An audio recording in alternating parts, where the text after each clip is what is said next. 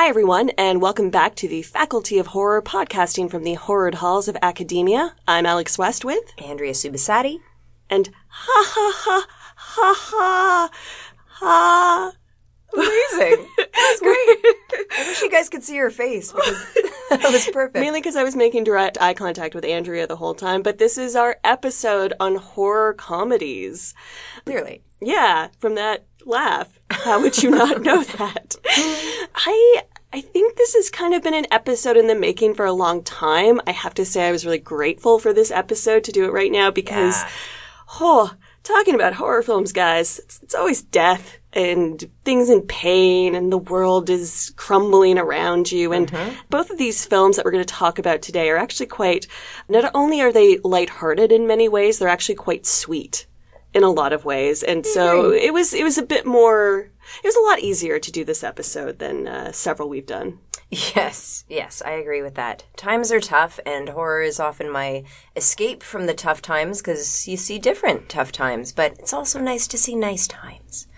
And I think horror comedy is so interesting because it's so hard to get right.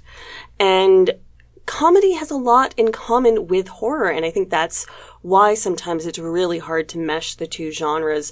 You know, there's a lot of writing out there and a lot of film criticism out there about both genres, and they talk a lot about how these are really the two genres plus porn, who elicit a physical response. So if you're watching a really good horror film that really scares you or a really good comedy film that makes you laugh, there's an involuntary physical reflex. You're either screaming, hiding your eyes, or you're laughing out loud. Right. Same with porn.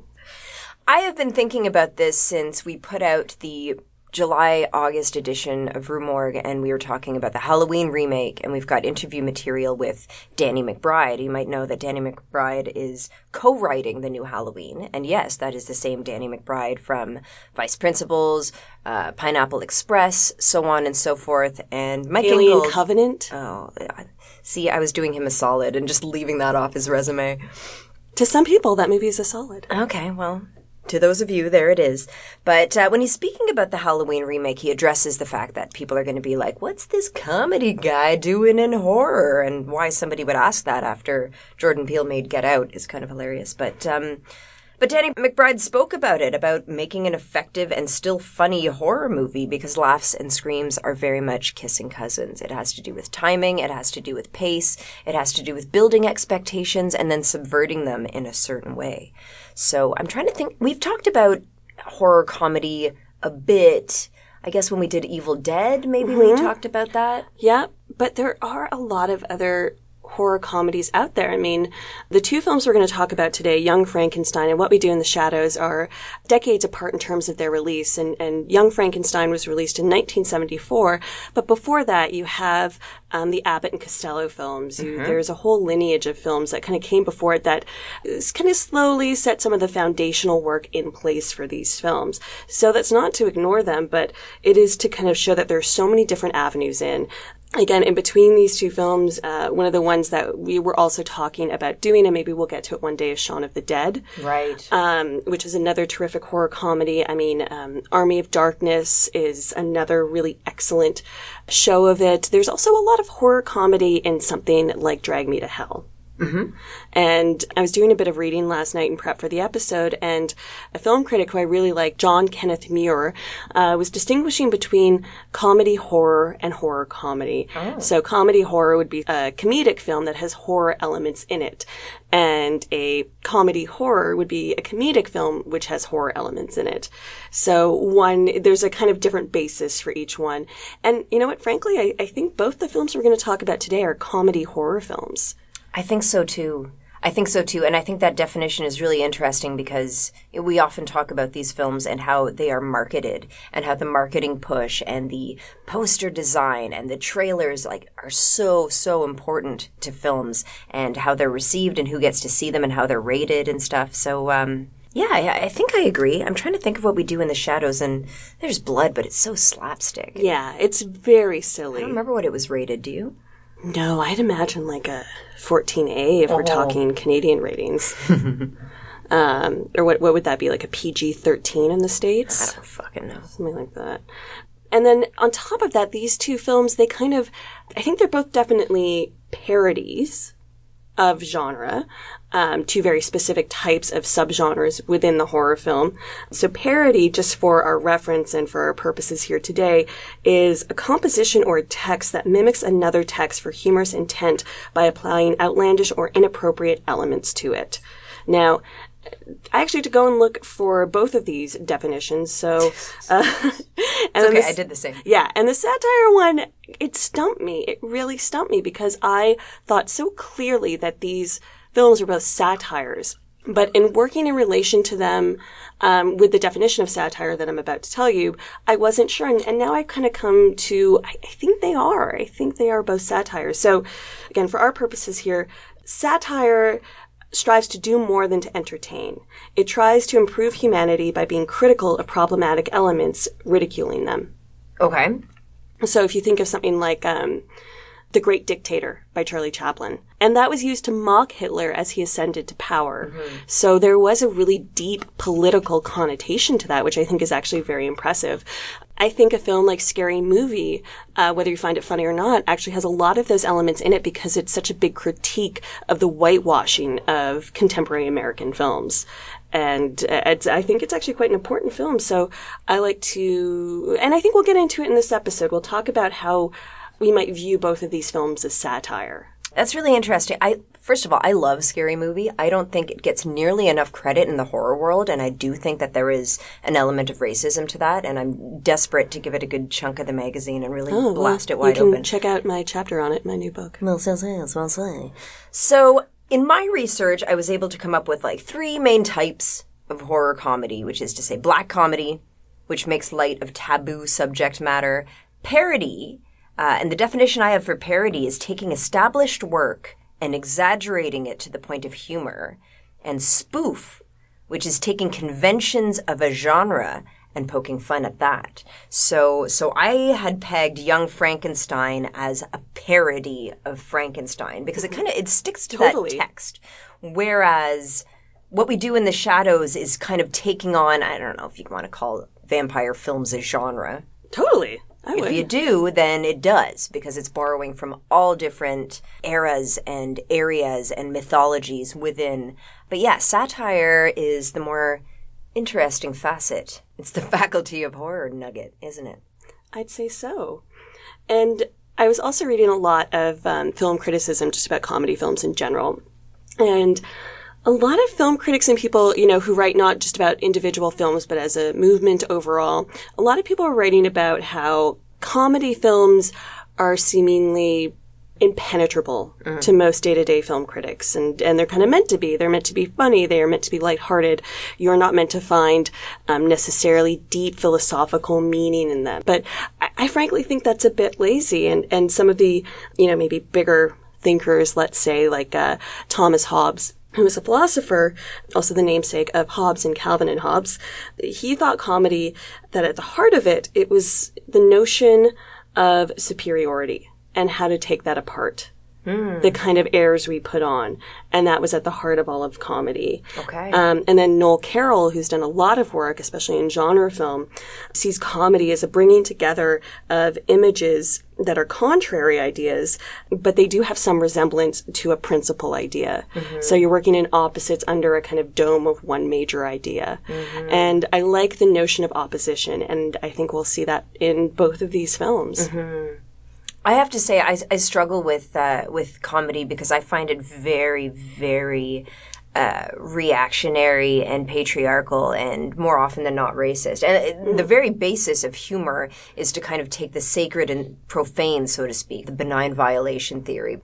I find that there's a lot of ideology, there's a lot of patriarchy in comedies, and I cannot stand it. And there's a lot of comedy I don't like. I'm trying to think of an example of what I do. Yeah, do you have a favorite comedy? I like satire a lot. I don't give South Park enough of my time. It's been on for years and years and seasons, and I love it, and I just haven't seen it. I haven't caught up to it. Another black comedy show that I really loved that's British is called The League of Gentlemen. Not to be confused with The League of Extraordinary Gentlemen. It's this weird black comedy. It's almost kind of if you're familiar with Kids in the Hall, like all the characters are played by a small group of guys, and it's hideous and amazing, and I love it. What's your favorite comedy? I have a lot of love for films like Spinal Tap, or This Is Spinal Tap. Okay. I love Clue. In terms of sitcoms, I like the kind-hearted ones. Yeah. I love The Office. I love Parks and Rec. You turned me on to Parks and Rec, and it changed my life. I know. You're such a Leslie. Yeah, anyone who's listening to this, please just watch that show. If you think that you're on the Faculty of Horror wavelength, you aren't unless you watch that show, I'm sorry to say. And I grew up with a lot of British humor, so I really love dry humor. There's a couple great BBC series, which I think are both on. One of them is definitely on Canadian Netflix, and one is called 2012, about the group of people trying to put on the 2012 Olympics in London. Okay. And what a clusterfuck of bureaucracy it is. Oh, and then they take see why you'd like that. Yeah, right? And they take a couple of the characters and then make a new series based on the same principle, but they're all working at the BBC. So there's even more bureaucracy within a publicly funded broadcaster, so all rings so true. Yes. But yeah, I those are our kind of tastes with this. But again, it's, they vary, they change. I have great fondness for both these films in a very different way. Completely. And I'm eager to get into it, so shall we? Let's do it. Let's track back to 1974. I was merely a twinkle in my parents' eye. Oh, my parents hadn't even met. Oh, that's hot. It was 11 years before I was born.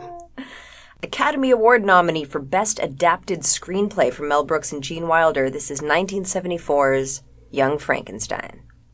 It's coming from the deep, dark recesses of the mind of Mel Brooks. I love him. Young Frankenstein.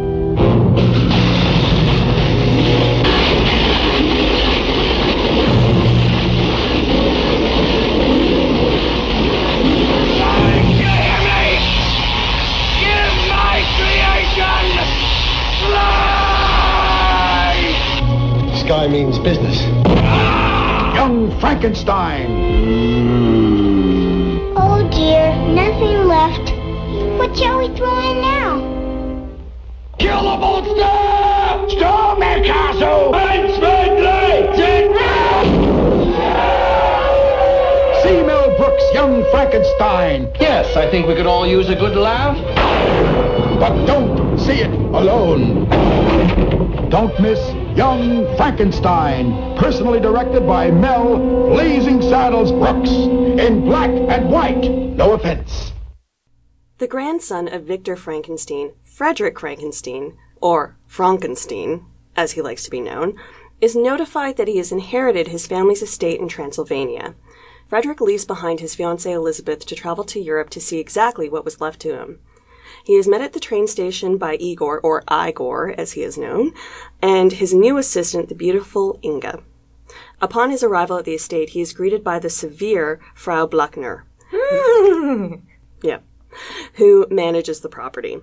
That night, Frederick discovers his grandfather's journals and decides to attempt the reanimation experiment once more. After a mix-up with the brain meant to be used in the body of the new monster, Frankenstein's monster is brought back to life, but with less brain power than expected. The townspeople are uneasy with another Frankenstein in their midst, and their fears are affirmed when Frau Buckner lets the monster free.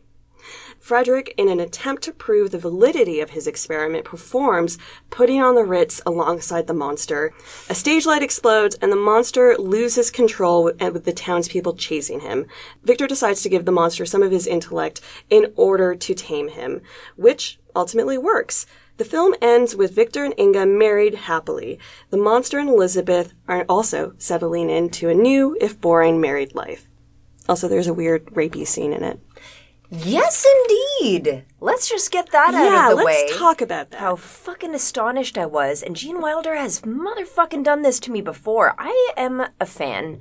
I still call myself a fan, even though recent years have necessitated a great reappraisal of his work, of the sexism, of the chauvinism, of the homophobia that's in his work. I used to love this film called The World's Greatest Lover. Right. Do you know that one? I've heard of it. I've not seen it. I loved it when I was a kid, and then I found it on like Amazon on DVD, and I bought it, and I was so excited to laugh my ass off, and I couldn't muster, I could barely crack a grin. It was so offensive, and I was like, shit, I love him. He's so over the top. He sells everything at 110%. There is no one like him. And so I still really respect his work and respect his craft, but even this was hard to go back to for the problematic moments.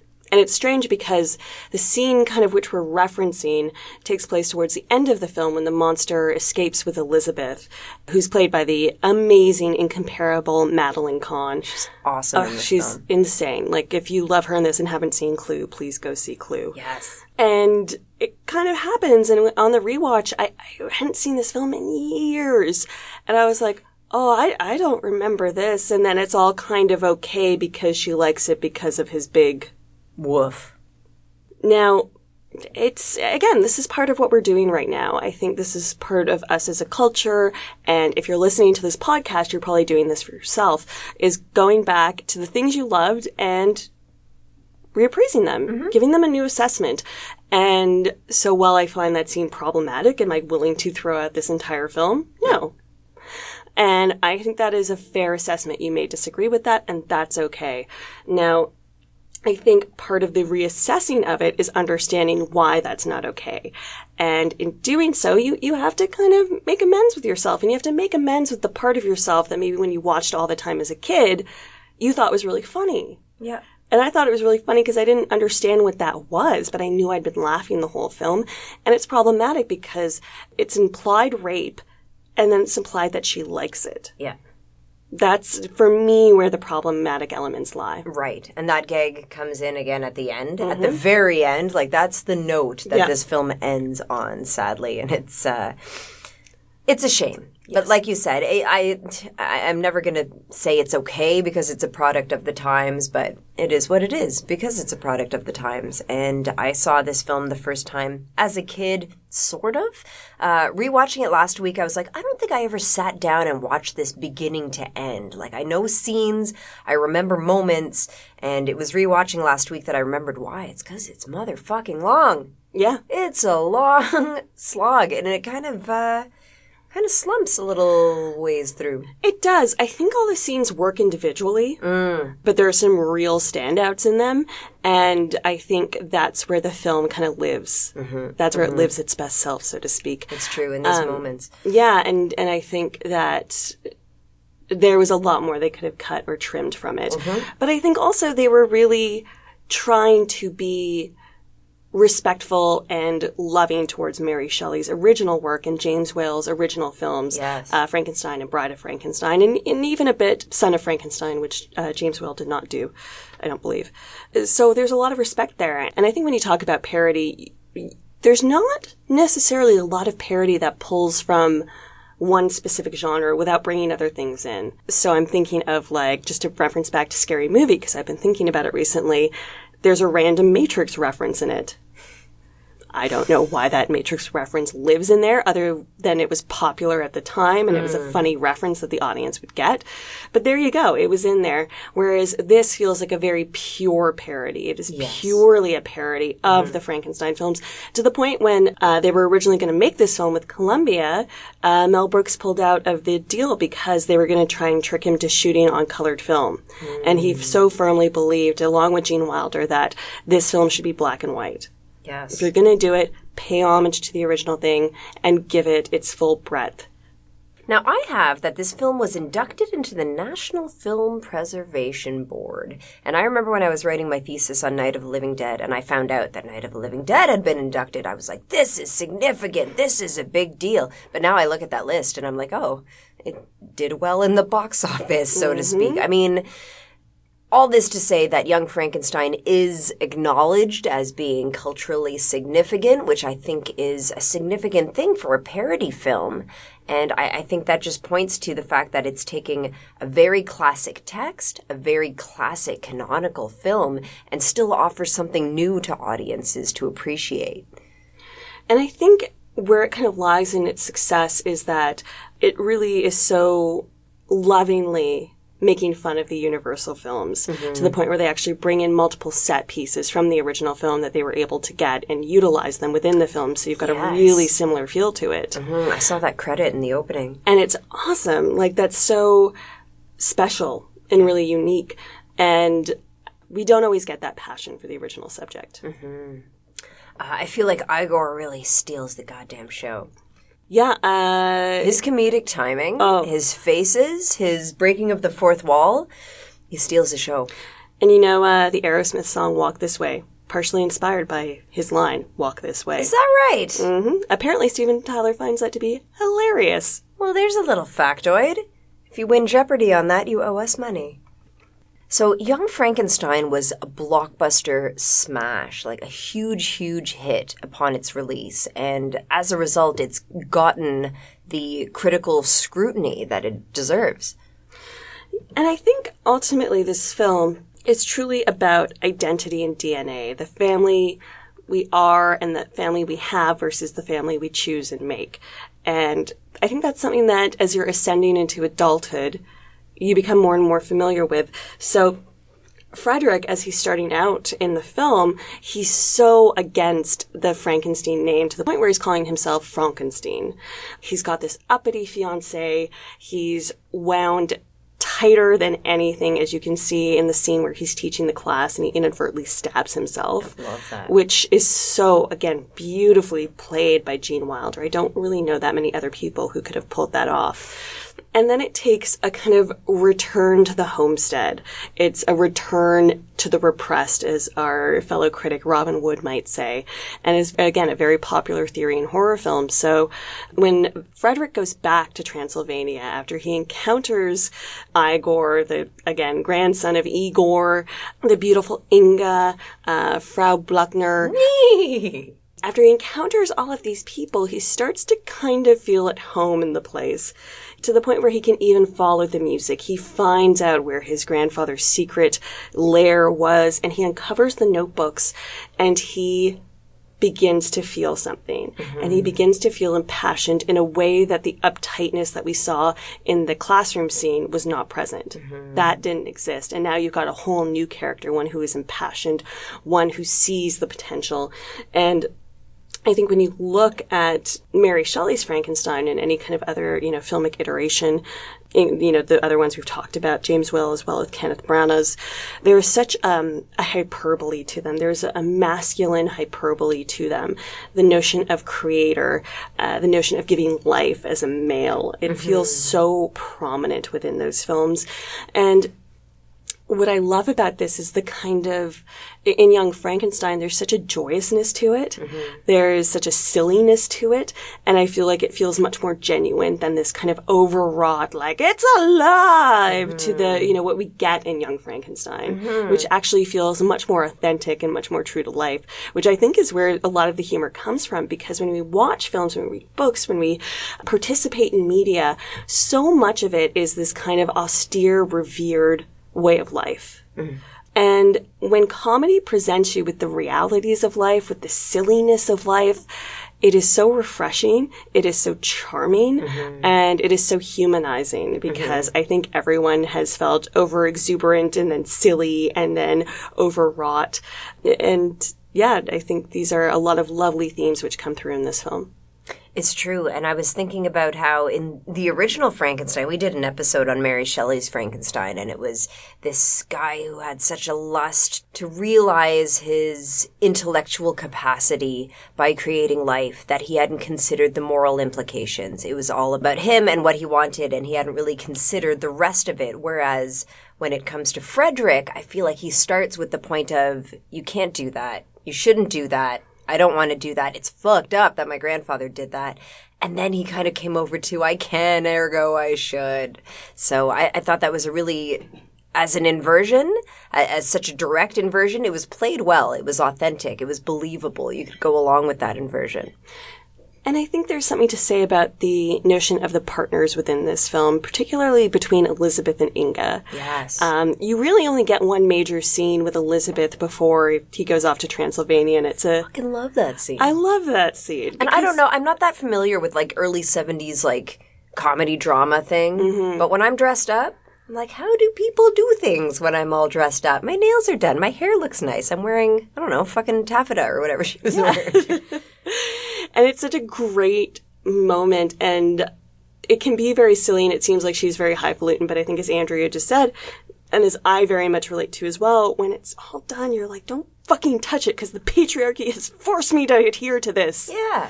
And God knows there are 100,000 dramatic films where, you know, a woman falls into a puddle and emerges with her makeup absolutely perfect. Like, it's so refreshing to see the ugly underbelly of that and to laugh at it. Mm-hmm. And then, you know, versus a character like Inga, who is very kind of purely beautiful and innocent and just wants to help Victor. And I think that all kind of plays into the notion of the supportive crew around Frederick. Mm-hmm. And when that all comes alive, he is suddenly able to iterate and create and get excited and impassioned. He is no longer tied to this kind of seemingly North American way of life. Mm-hmm. Again, this seems to be roughly set maybe in the 1930s, I would say. Mm-hmm. And then he transplants over to the old world, which is an interesting kind of inversion because Mary Shelley's Frankenstein does not take place in Transylvania. That is a kind of comes down from the Bram Stoker and the this and the that and the other Universal films. Right. So when he travels back there, it's not only an immediate code for the audience to say, ooh, it's a spooky place, but it's a spooky old place. Mm-hmm. It is a place that time forgot. Mm-hmm. And I like that it used that because it creates such a shorthand. And again, it's something we've talked about on this podcast before, the difference between New World and Old World. Mm-hmm. And I think what to me becomes very clear is that ultimately, all of these characters, from what we can see, feel more comfortable in the old world. Yes. They lose the airs that they have at the beginning of the film and become more fully themselves. Yeah. Yeah. I was thinking about you with Inga's first scene when she goes, roll, roll, roll in the hay. Yeah, it's because I can't roll my goddamn Come on, just try it. Just checking. So I think it's important to talk about, I'm just going to say it, probably the most iconic scene in this film, which is the theatrical presentation of the monster, where Frederick and the monster perform Puttin' on the Ritz. Mm-hmm. It's still one of those moments where I used to laugh a lot harder at this film when I was a kid, mm-hmm. but this scene still in particular cracks me up. Does it? It's so perfect because, again, it's that, you know, when we were talking about Noel Carroll and Thomas Hobbes, it's the juxtaposition that we're playing with. You have Gene Wilder pulling off this total song and dance man thing, looking very dashing, you know, going around the stage doing his thing, and then you have the monster. Mm-hmm. And it just fucking cracks me up. Yeah. Because again, it's that inversion of aristocracy, and you can see the audience buying into it. You can see this upper class bougie audience going like, well, if the monster can mutter Puttin' on the Ritz, then surely he can't be that bad. Yeah. He's in a suit. He looks good. And of course, you know, Puttin' on the Ritz was written by Irving Berlin in 1927, and it's about, you know, it's a saying for getting dressed up, what you would put on to go to the Ritz. Right.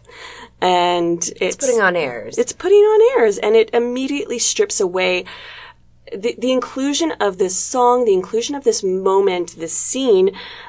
It's a ripping away of all of the things that people are meant to be. And I think when you look at the monster in this film, it's a socialization of what we do to ourselves.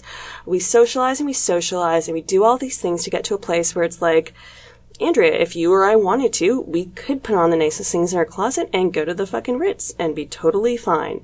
And I like that it kind of plays with that socialization and the discrepancies in it. And so the fact that the monster isn't nearly as articulate as Frederick is, but the audience is still so impressed that he can even do it or attempt. Mm-hmm. Another thing about Young Frankenstein, and this film was actually a product of Gene Wilder's brain. The story I've heard, based on Mel Brooks' recounting, because Gene Wilder passed away a couple years ago, was that they were working on the film Blazing Saddles, which also came out in 1974, and Gene Wilder was in a corner writing away one day, and Mel Brooks saw what he was writing, and it was this kind of rough plot outline for Young Frankenstein. And Mel Brooks got interested, they started collaborating on it, and it became one of the best things they've ever worked on, according to Brooks himself. Yeah, he said that in retrospect. And they were clearly very fond of each other, to the point where the only thing apparently they really clashed on was the inclusion of putting on the Ritz as what they do in the show of the monster. And Gene Wilder desperately wanted it, and Mel Brooks said, no, it's not going to work. And basically, Gene Wilder behaved a little bit like a toddler and stamped and pleaded and cried. And Mel Brooks gave in and then said he was absolutely right. No kidding. It's brilliant. I love it. I'm so happy it's there. Huh. And one of the things I like overall in this film, and it's interesting because researching this film, it's clear that there's so much affection for this film. And there was so much affection making it, and so many people talk about how much fun it was on set.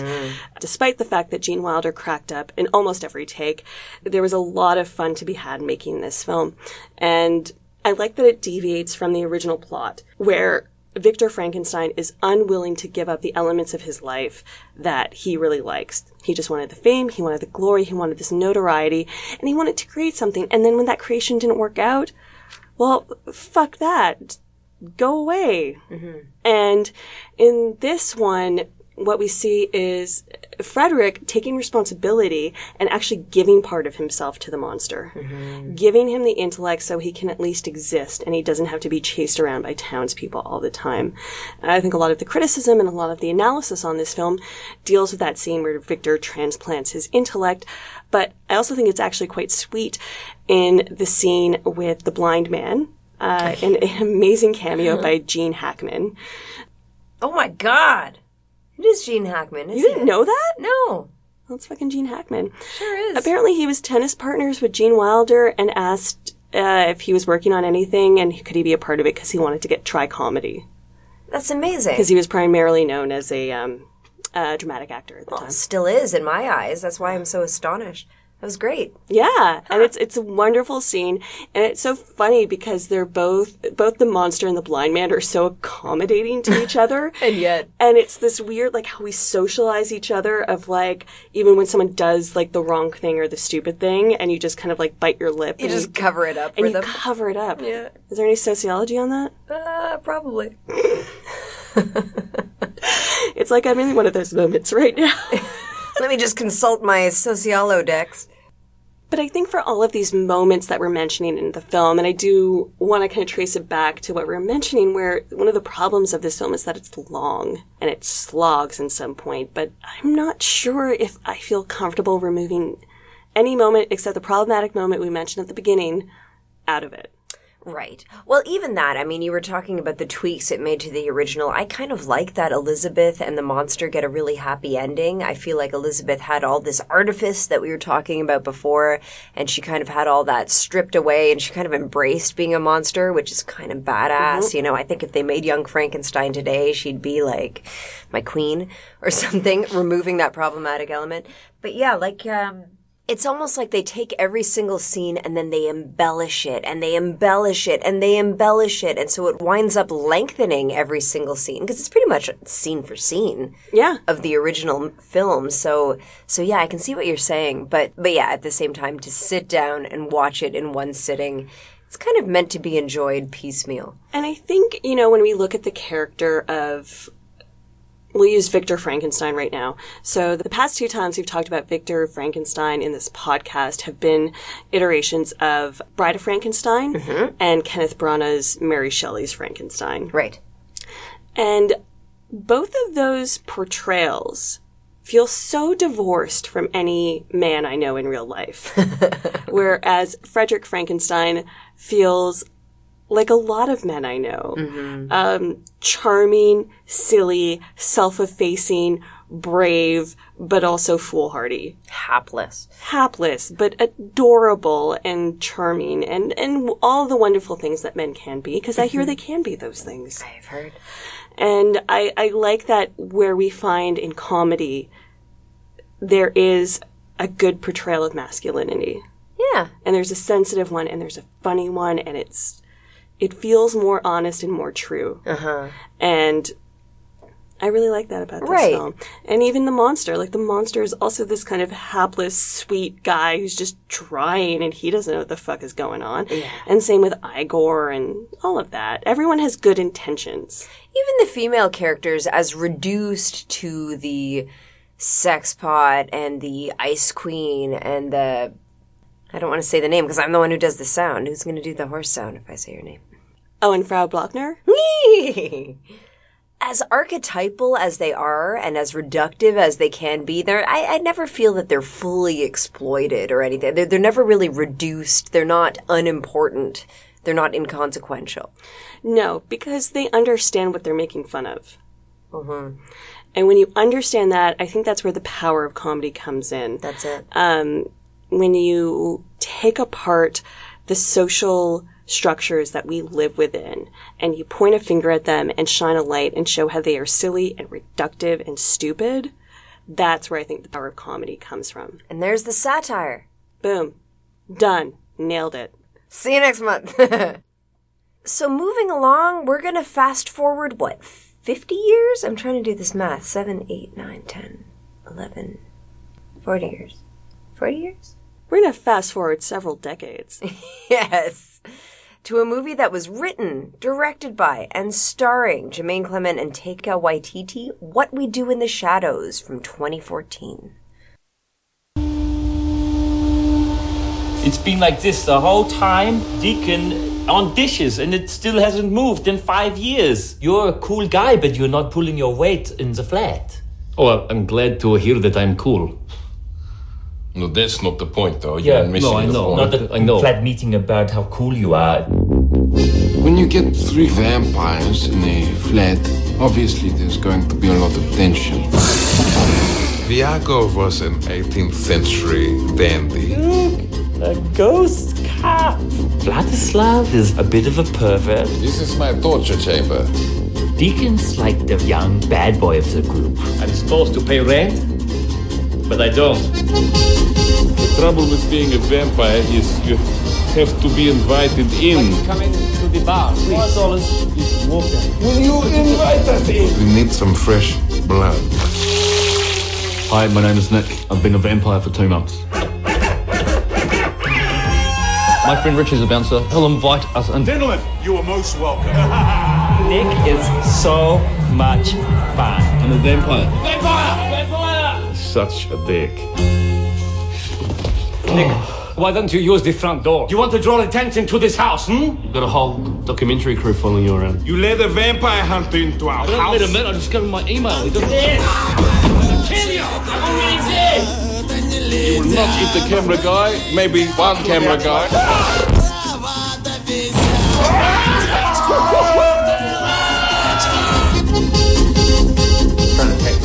Here's your legs. Wow. What did he do for? Hey, that was... Don't swear. What are we? Werewolves, not werewolves.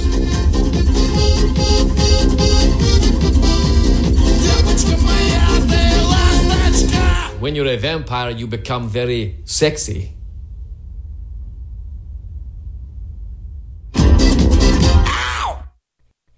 Shot in a mockumentary reality TV format, What We Do in the Shadows follows a household of 4 vampires who are flatmates. Peter, Viago, Deacon, and Vlad were all turned in different eras and have to contend with the usual roommate problems, like chores, with specific vampire concerns. Over the course of the film, we see the group going out, stalking prey, beefing with the local werewolves, and trying to keep their flat in order. Viago and Vlad grapple with their lost loves, and Deacon struggles to deal with Nick, a new vampire that Peter turned, who's having trouble adjusting to his new lifestyle. After lifestyle? I like that. I can make jokes, because we're doing comedies. After much hilarity and misadventure, including the death of Peter, making a human friend in Stu, and reconciling with the werewolves, the group settles into a new normal. So returning to our typology of the different types of comedy, where does this one land for you? So I think this one is satire. And for me, again, going back to my definition of satire from early in the episode, I find this film such a funny critique of modern male masculinity. And I find it does it through the different iterations of vampires. And the filmmakers have said this themselves. So Viago represents the kind of interview with a vampire, the Anne Rice romantic. Vlad represents, of course, Vlad the Impaler, mainly kind of cribbed off of Bram Stoker's Dracula, and I mean that in the Francis Ford Coppola's Bram Stoker's Dracula. Deacon was styled on the Universal Dracula. It was styled on Nosferatu, super obviously. And Nick is very much a kind of new millennia Twilight vampire. Right. And I think, through all of those different avenues, you've got different perspectives into masculinity, and I think you see a lot of performative masculinity in this film through a lot of different ways. And in the day-to-dayness of it. There are a lot of interviews with Jermaine Clement and Taika Waititi where they talk about how this film, they kind of feel like, is comprised of all of the cutscenes of a film, like Interview with the Vampire or Bram Stoker's Dracula or anything like that. So all the moments where they're just kind of like sitting around waiting for something to happen. It's not the great narrative.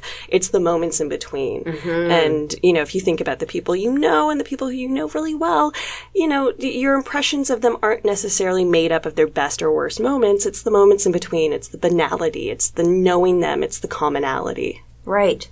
And it points to the nature by which masculinity has changed. Because we've got Viago, who looks like a very kind of a dandy type thing. Like Interview with a Vampire is very homoerotic, but at the same time, these are badass killers. They're not kind of like labeled with a derogatory femininity. And yet when they're placed in the modern context, it's just like these vampires shouldn't have to do menial chores. They shouldn't have to wait in line to get into clubs and stuff like that. So the fact that we're seeing that side of it is just so delicious. And I think this film is really indebted to what Anne Rice did to the vampire genre, the romanticizing of the vampire's tragic figure and also antagonist, the kind of complicated relationship that vampires have with the narratives within her work, as well as Stephenie Meyers, who wrote the Twilight Saga, which when I saw one of those films in theaters, I thought I was going to see a comedy, but I was very quickly shushed by the people who I went to see it with. But as in, you found it funny and they didn't? Exactly. I was very much not welcome there.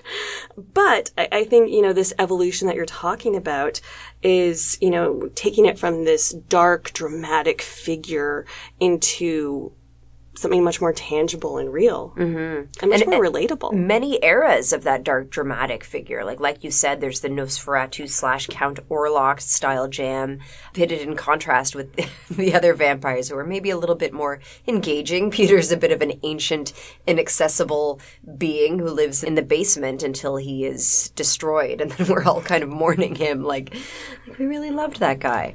And again, this film really pokes holes in the notions of the upper class. And I think a lot of vampires, particularly again, post Anne Rice, they're very much seen as aristocratic. And here you have them all in a flatting situation, which is, again, a New Zealand term.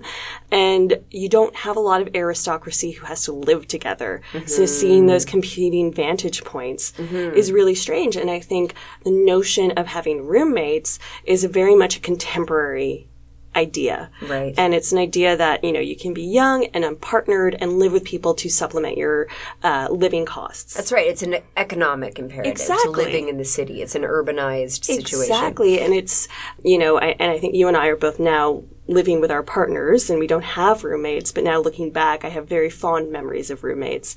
But there were definitely so many similar conversations had to the ones in this film. Oh, yes. The Wheel of Chores? We didn't even have a wheel of chores. We just had passive aggressiveness. Oh, okay. Just Post-it notes? Mm-hmm. Just like a whiteboard on the fridge? Something slipped under your door. Ooh. So vampires are, we've talked about vampires before in the podcast numerous times, but they're such uniquely malleable monsters, and they have so many rules and tropes. And one of the things I love about What We Do in the Shadows is that it establishes its rules pretty early on. It's decided which of the rules it's going to play by and which it's not, and that is to say that not all vampires fly or transform into animals, but this film establishes that early on, and then it just plays in those rules, in those boundaries that it sets. And I think it's a love letter to fans who see a lot of kind of fantasy fulfillment in superfans who might have wondered how vampires get by behind closed doors. And you can see, I like that in this film, you see that the vampires are fans of the culture themselves. Yeah. Like that they reference the Lost Boys. They're playing it up. Yeah. We stole that idea from the Lost Boys, but I put a nice twist on it. Nick, how did it feel to have a snake for a penis? Even just how to put together an impeccable outfit without a reflection, that had me in stitches. How to keep up with modern fashion and music and technology, etc. And it's so charming. That is the thing. It's a mixture of dry humor and charm. And again, it's playing on all these themes which are so present in vampire lore. I mean, I always think of Bram Stoker's Dracula, to film adaptations as well as the novel, having to do a lot with technology and technological concerns in the Victorian era. And here you just see that played out, but with contemporary modern technology. Learning about the internet, you can poke someone, and you've got, Vlad the Poker. And there are all these really delicious parallels, and it feels really satisfying, and it feels satisfying as a fan of the genre, but I also don't think it's exclusionary. I think someone could come in with not a lot of knowledge about vampires and vampire lore and, our kind of cultural mythology of them and still enjoy the film because it is relatable. And that's, this is why this is one of those films that when people who know what I do and want recommendations, but, oh no, I don't like horror movies, I almost always recommend this one. Okay. And because it's fun, it's sweet, it's really entertaining.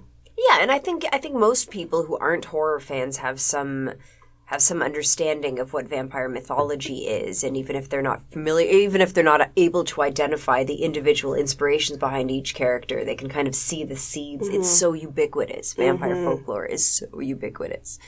The biggest difference between this and Young Frankenstein, insofar as it's not parodying one particular text, it's kind of tackling a whole body of work.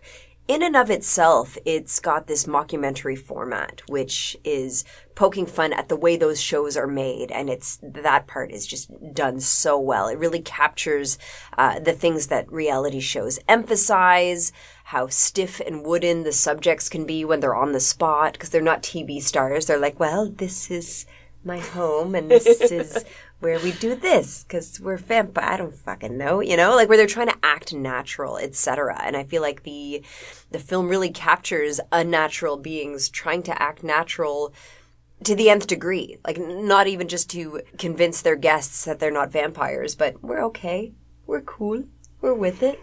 And I love that. I think this film is very much indebted to reality television.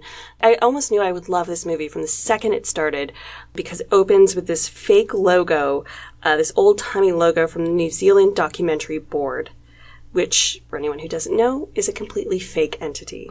Made for this film. Okay. And if you look it up online, the only other credits are the new TV series coming out based on this film. Oh, yeah. And, Wellington Paranormal, I think it's called. Okay. And then I know there's still talk of a sequel called What We Do in the Moonlight about the werewolves or swearwolves.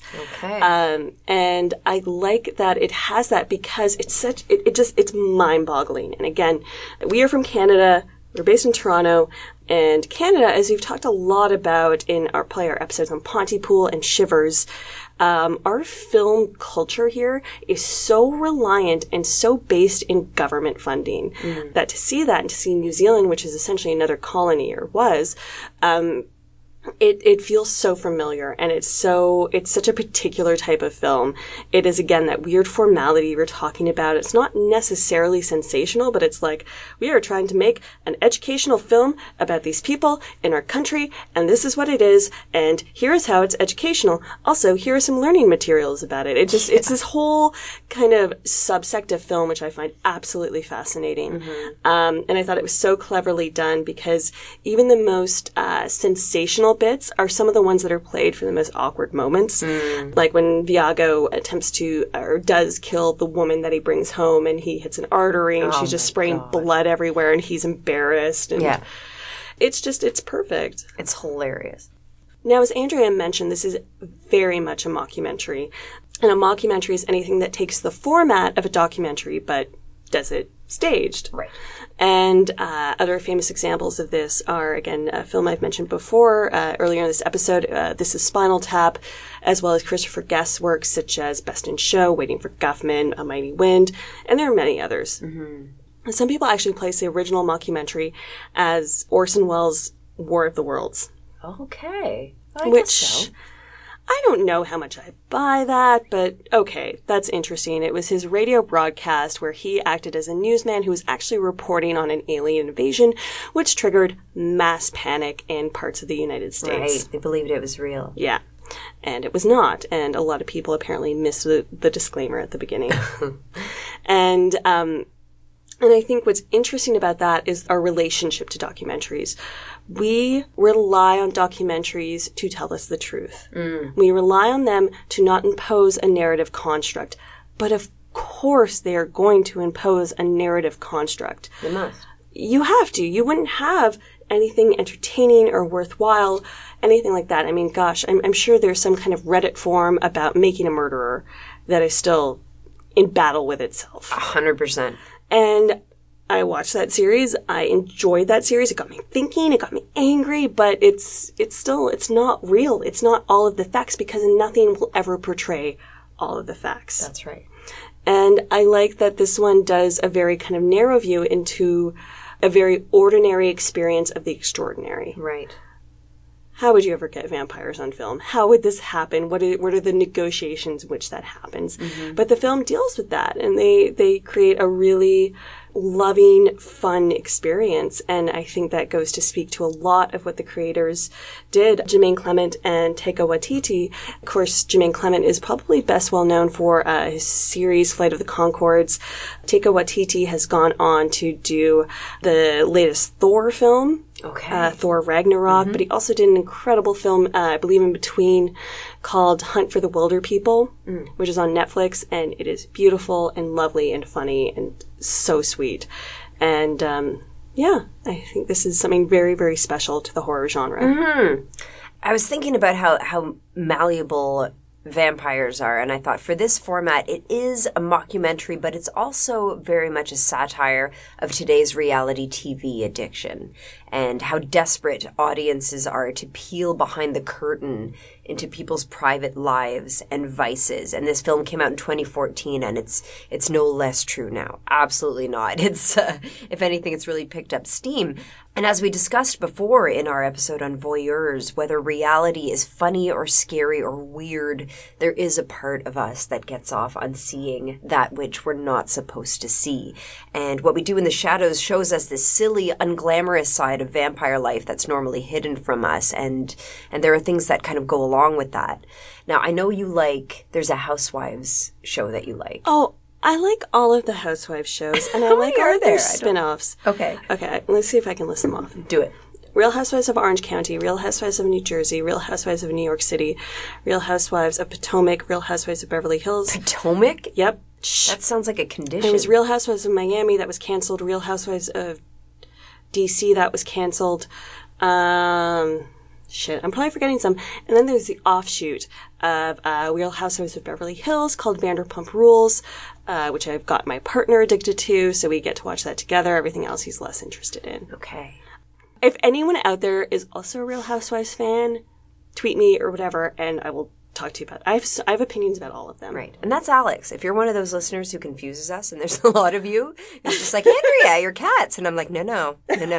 Andrea's very allergic to cats. You want Alex. My reality TV addiction is like, sometimes I get sucked into like Ink Master, something like the competition type thing. My partner and I got really into one lately called 60 Days In.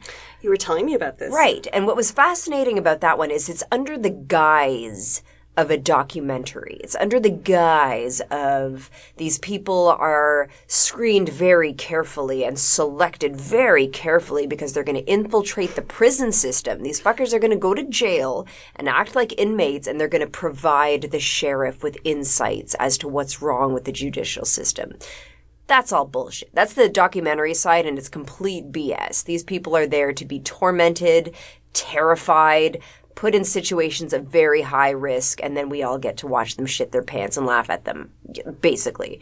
So there have been a couple of seasons about it, and it's funny that you mentioned Reddit, because there's a very active Reddit about this show, and like there's such unlikable characters, and the Reddit just goes nuts. And it was fascinating to me because I remember it's been a while since I worked in a corporate environment, but when I did, my sector or whatever all watched The Bachelor.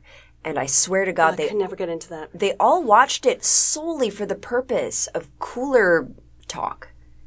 Do you know what I mean? Like, you know, you've got the 40-something mother of four, you've got the 50-something unmarried guy, manager guy, you've got us young underlings, we've got nothing in common. We've got nothing the fuck to talk about but work. And yet, if we all watch The Bachelor, there's kind of that common ground, and it's actually quite revealing how you react to these things, because insofar as reality TV is very contrived situations, there's a lot of genuine human nature happening, even in these extraordinary circumstances, and that is interesting for us to discuss.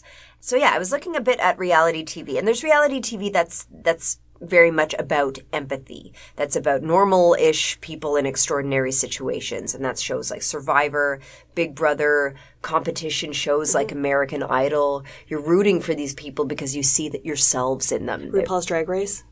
Yeah, I totally see myself in RuPaul's Drag Race all the time. Then there are shows that offer a peek at these really surreal populations, these really abnormal, like the fabulously wealthy, the Real Housewives we were talking about, the Kardashians. And then there's the very decrepit, which is like kind of when we all know that we're dealing in the junk food of TV when we're watching stuff like Hoarders, Intervention, Jersey Shore. Like we know we're just kind of voyeurs in kind of the dark underbelly of society.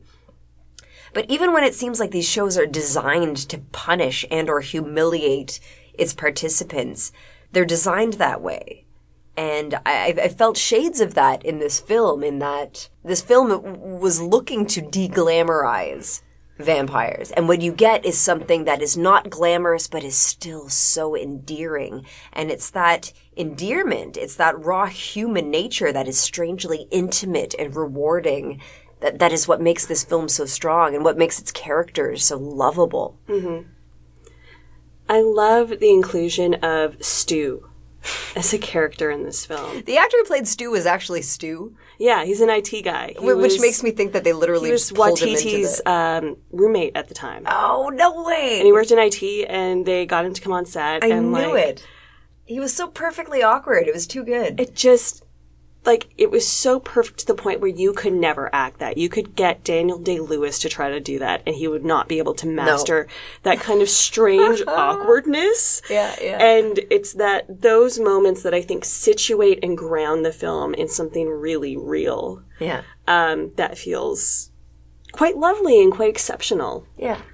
And watching this film, it feels safe. I think the popularity of reality TV kind of, as gross as it is sometimes, and sometimes I can't get into it, and sometimes I let it feels like junk food for the brain. It feels like brain candy. But there is a functionalist approach within sociology that's looking at reality TV, that reality TV is offering reassurance that celebrities are human with emotions. Reality TV offers escapism into lives we aspire to, and that may or may not include a realization that they're not all they're cracked up to be. And then there's economic factors. Like reality TV has a big impact on the way advertising works nowadays, where product placement is a way more organic form of advertising than outright ads. If Kim Kardashian is going to wear something that has a way greater effect on brand awareness. So it's really changed the game with regard to media. Not to mention Schadenfreude is a thing. Schadenfreude? Schadenfreude. I feel like you're getting further away from it. Really? Schadenfreude. Schadenfreude. It's a thing, but I can't pronounce it. Schadenfreude. Do you watch it for Schadenfreude? Such a deep question. I do. I do because my life is consumed by my day job and my second job, which is all my horror stuff. And sometimes, this is going to make me sound like such a gross feminist. I just want to come home and I want to watch old rich women yell at each other. Yeah. That's it. That's okay. Yeah. And then I become very invested in them and I follow them on Instagram and no, it's so true. It's so true. Again, it's that need to see behind the curtain. It's the Oz great and powerful. We want to see what happens or what we do in the shadows, so to speak. Mm-hmm. What goes on when we're not looking. And I think it's that comfort of knowing that, you know what, I will go home after this, I will hang out with my partner, and then I'm going to watch Real Housewives of New York City, new episode. And that's what another vampire could be doing. That's what someone fantastical, that's what Tom Cruise could be doing. It's that it makes us all more human. And I think in a world, in a society where we're living in increasingly strange and uncertain times, there's something really comforting about that. That's right. And it's nice to see this notion of the fantastic and the strange and the dark portrayed so morbidly and so realistically. It's there's so much banality. It's again that term banality of evil. There is it's the day-to-day stuff. Who does the fucking dishes? Who does the fucking dishes? It's such a good question. My cats won't do them.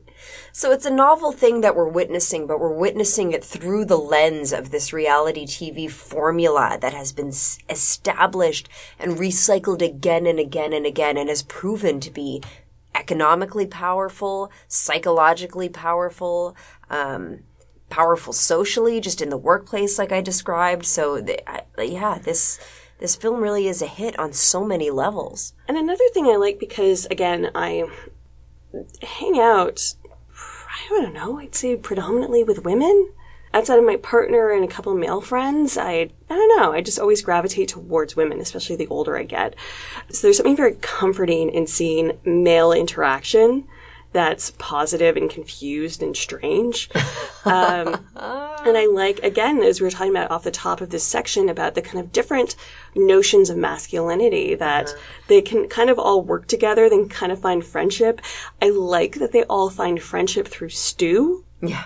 Like, there's no reason for them to like this guy. They just like him. Well, I think it has to do with the fact that, like, one of them is, like, the youngest among them is over 100 years old. They are sick to fucking death of each other. And so here's this guy who, you know, is not only a new personality, but he brings with him this internet, this whole wide world of pornography and research and fashion and information that they all just kind of really latch onto. It's so funny. And another thing to talk about when you talk about technology in this film is the moment when Viago connects with his ex-familiar, who's the guy who put him on the wrong fucking boat with the wrong fucking postage on it. Yeah. And again, it speaks to this, you know, we have the Francis Ford Coppola version, contemporary memory of, like, Gary Oldman in a fucking coffin coming for Winona Ryder. And months. And then it's just, you know, poor Taika Waititi going on this, like, long fucking roundabout way and winds up in New Zealand and misses the love of his life. Ruins his afterlife. It ruins it, but does it? No, it doesn't. No, because it's so sweet. Because they get together in the end. I love that. It's incredibly sweet. But I think it kind of brings us into a conversation about the setting of this film, which is pretty revolutionary. And a term I saw thrown around about this film of the New Zealand Gothic. Okay. Which I thought was pretty cool. Amazing. And again, so a lot of people, I would say, maybe had an entry point into this film through Jermaine Clement, plays Vlad and is one of the co-directors, and who's incredible in this film. And I certainly knew him through Flight of the Conchords. Same. And this is a totally different part for him, and he nails it. But you have in Flight of the Conchords these two New Zealanders in New York figuring out life and music and the industry and everything that goes along with it. And then you have What We Do in the Shadows, which is a film that is deeply set in Wellington, New Zealand, which I'm so sorry for any New Zealanders out there. I believe is the largest city I don't know. in New Zealand. I don't know shit. You're not from New Zealand? I don't know anything for about fuck's anywhere. sakes. I don't even know anything about Toronto. Anyway, it's one of the major cities in New Zealand, and it's this actually very small city. It's this little place, and it speaks to the colonial aspect of New Zealand. Obviously, Australia was colonized by the British. They brought over prisoners and all kinds of stuff, but New Zealand has a history of about 700 years. It was initially populated by the Polynesians, who grew their Maori culture there, and then the British kind of subsumed that and brought over more British people and this, that, and the other. And it wasn't until like really the 1950s, and before that, the Maori culture had gotten pushed out of the major areas. And then there was an uprising. And now they're, again, it's not dissimilar to Canada. They are trying to find a peace and a reconciliation with their indigenous culture. Okay. And it's especially interesting because Watiti, again, the other co-director, he is Maori, and he's playing a very like upper class Interview with the Vampire Anne Rice-esque character who has in turn colonized his country. So I thought, and again, this film does not draw attention to that, but if you like the players, if you know about them, you get a sense that there is a very slight, maybe, commentary on the colonization of this country, and the fact that it's like, okay, we're gonna go out, and then it cuts to them on a bus, and then they're going to all these kind of disparate clubs. So funny. And they talk, I was reading interviews with them when they were promoting the film, and they talk about the kind of weird nature of Wellington, how it's actually a very small town, even though they all live there, and it feels tiny, and how it was very seemingly easy to get a hold of Peter Jackson, and once they told him what they were up to, he lent them a bunch of stuff, and like the exteriors of their house or his old studio house, and so there's a lot of overlay there, and then how a lot of the bars they shot in for What We Do in the Shadows actually shuttered by the time it was released. No kidding. And this film started as a short film. It started as like a little thing that they had a joke about, and then over, several years eventually got to be a feature. Right. I can see that, though. I can see that in the quality. I can see that in the quality of the humor. Is it just... nothing is a throwaway. Everything is so deliberate. And, earlier today I would have said that my one criticism of this film is that it kind of ignores vampire culture as it exists today, which is to say people who throw on fangs and corsets and hats and go out and party that way. Yeah, like they've got their little masquerade and whatever, but there is very much a culture that worships vampires and that worships that lore as a subculture, but perhaps not where it's situated. And this film is so committed to being situated where it is and being true to where it is that perhaps this is territory that the miniseries will cover or something like that, but it doesn't feel like an oversight anymore because of the point you just made. Thank you. And I like that, they play with the notion of the familiar, not only through Viago's interaction over, I believe, Skype, but also with Deacon's. This poor Deacon's familiar is housewife. So tragic. Then she has this redemptive arc at the end. Oh, where she makes her husband her familiar? Yeah. And she abandons her family. I found her pretty tragic, to be honest. And I was also kind of like, man... Stu is the one that got to bring them technology and party with them and all that while she cleaned their fucking gutters. And I don't know. I can't help but see a little bit of sexism in that. They'd rather put Stu in the role of he's our friend and he teaches us stuff, but the girl does all the work. It's fair. But she has to boss her husband around at the end. Then like she bosses all her women, husband am around, I right? and she gets her internal life that she wanted. She was a mother. Furthermore, it was just kind of like, fuck you, family, peace. Maybe she'll get more of a presence in the miniseries, too. And also, I like the relationship that they have with the werewolves. Me too. When they pass each other in that initial sequence and they're yelling shit at each other, like a couple of frats. Yeah. We're just about to walk past a werewolf, so some shit might go down. Look out, guys. Don't catch fleas. What's that, mate? Sorry, what? Keep going, keep walking, What? keep We heard walking. that, mate. We've got sensitive hearing. Have you? Yeah. It was so perfect. And then again, the kind of climactic scene after the unholy masquerade where they go and it's all like, it's this bloodbath and Stu gets turned and he kind of becomes one of them. It's pretty nice. And then you've got the vampires inviting them over and they make a comment about the smell and it's all quite lovely. It's all pretty hilarious.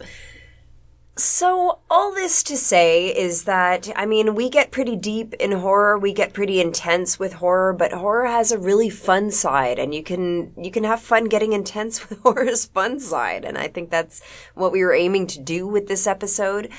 We picked 2 movies that take fairly different tacks poking fun at horror, but as you can see, there's still quite a bit of analysis and ideology that can be pulled out of that. Yeah, I think as much as we love horror as a genre, and I'm speaking for Andrea, myself, and yourself, if you're listening to this, generally we love film.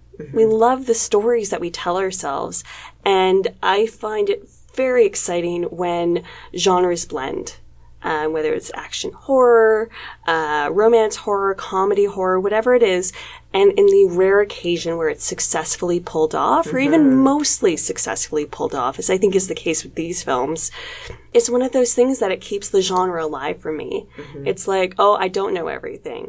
There's something more to say about it. There is more to say, and there are more voices who are invested in this. And I think both of these films, Young Frankenstein and What We Do in the Shadows, show that people who are maybe quote-unquote outside the horror genre have quite a bit to say about the horror genre. Yeah. And I think you can look, to other people, like you've already mentioned, Andrea, like Jordan Peele, fingers crossed, Danny McBride, depending on this Halloween sequel. But, Jordan Peele, again, a great example of someone who is so well known for his comedy and is still so incredibly funny, and then came out with, I think, the best horror film of the new millennium. Absolutely. And still a very funny one. Like he still manages to mix those beats. Like, going back to the typology you mentioned it earlier, it's a horror comedy. It's not a comedy horror, like these ones that we're talking about, but there are laughs to be had. There are. And I will always try to check out anything that's blended, anything that's new. This is why we have to stay open and honest and on top of these things, because the genre will change. The genre will always change, and that's what's amazing about it. So, it's hard to believe we're at the end of July, but that means that it's time for our sabbatical.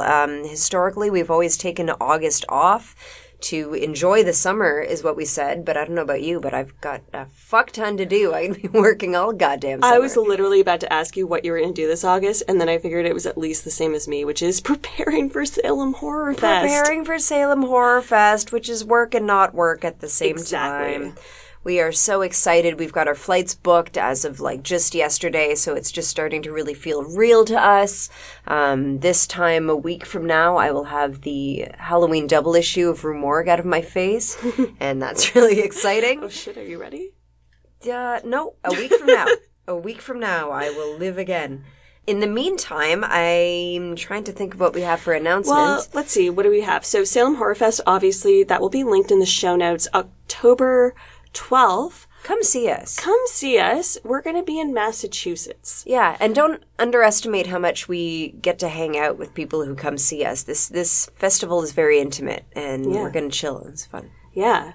So we're doing our live show on Ty West's The House of the Devil late on October 12th, and then I will be doing a lecture on female killers in 90s cinema on the 13th. Andrea, you are on Sunday the 14th? With a lecture on cinematic depictions of hell. So that's my August. I'm diving into hell. So if you want to come hang out with us in October in Salem, what better time to go to Salem? It's incredible there. Yeah, it's the best time. And we're keeping our t-shirt sales open until September. So if you've been snoozing on that, if you've been waiting, don't wait any longer. We said those were limited edition, and we meant it. Yeah, and we've extended it, and we're seeing so many great things from extending it. More people are getting it, which is what we want, but we do want to keep it limited edition. So get your t-shirts, get them now. They're super cool. They were designed by Stacey Ponder. Doesn't get much cooler than that. You don't get much more horror cred. Like, if you're like, oh, I don't know how to go to this horror thing and seem cool. Yeah. Just buy a t-shirt. Like, if the horror community were a reality TV show, Stacey Ponder would be like the Paris Hilton. Oh my god, she totally would be. I don't think she'd be flattered by that, so we'll keep that right here. There will not be an episode in August. As per usual, we will still be active on our social media, sharing articles, all kinds of fun things. So if you don't already, please follow us on Facebook, Twitter. I know the Reddit Faculty of Horror page is revving up. Yes, which is I'm amazing. so glad you brought that up because the moderators of our subreddit have been working hard at making weekly chats. I think it was just today I was talking to the moderator and he was saying that we should do an AMA, which I think is a really fun idea. We did one on Instagram Live, which was okay, but Reddit is fun because we can do it from home, from our pajamas, as we love. And so yeah, if you'd like to get in on the discussion there, you can always do so on social media, on our website. Rating us on iTunes helps the show a lot, and they pick me up on my worst days. They truly do. If there's a day when there's not a new Real Housewives episode, sometimes I just scroll through those iTunes reviews. And I swear to God, even our lowest reviews, all of our low reviews have some like chauvinist comment about how it was great until I started talking about feminism. Like, guys, that warms the cockles of my motherfucking heart. There's no better compliment you could pay me than to give me a 2-star review and say it's because I'm a feminist. I'm like, yes, feed me, see me. But in the meantime, in prep for August, because it's back to school. Yep. Because I've been having 1990s fever. Yep. We're going to talk about Robert Rodriguez's The Faculty. It's not our namesake. It is not our namesake, but for a while it was hard to find us without finding stuff about The Faculty, the 1998 film. That's right. And there's a lot going on in that bonkers little film. The Faculty was one of those films that when I started working on my book and I was telling people about it and when it was coming out, a lot of people, like random disparate people in my life were like, holy shit, are you talking about The Faculty? And I was like, duh. Yeah, I am. And so I am excited to talk about it. I'm excited to revisit it. I am presenting a screening of it at TIFF at the end of July. So I don't think any of you will be able to make it. Maybe you do. I'm coming. You're coming. But Andrea and I will get to have the experience of watching it in a cinema. Hopefully with some kind of audience. Maybe just my boyfriend and my parents. Who knows? That's fine. But so yes, homework over August. Watch The Faculty. Watch The Faculty. Have some fun. Enjoy the rest of your summer. And we'll be back in September. But until then, office hours are closed.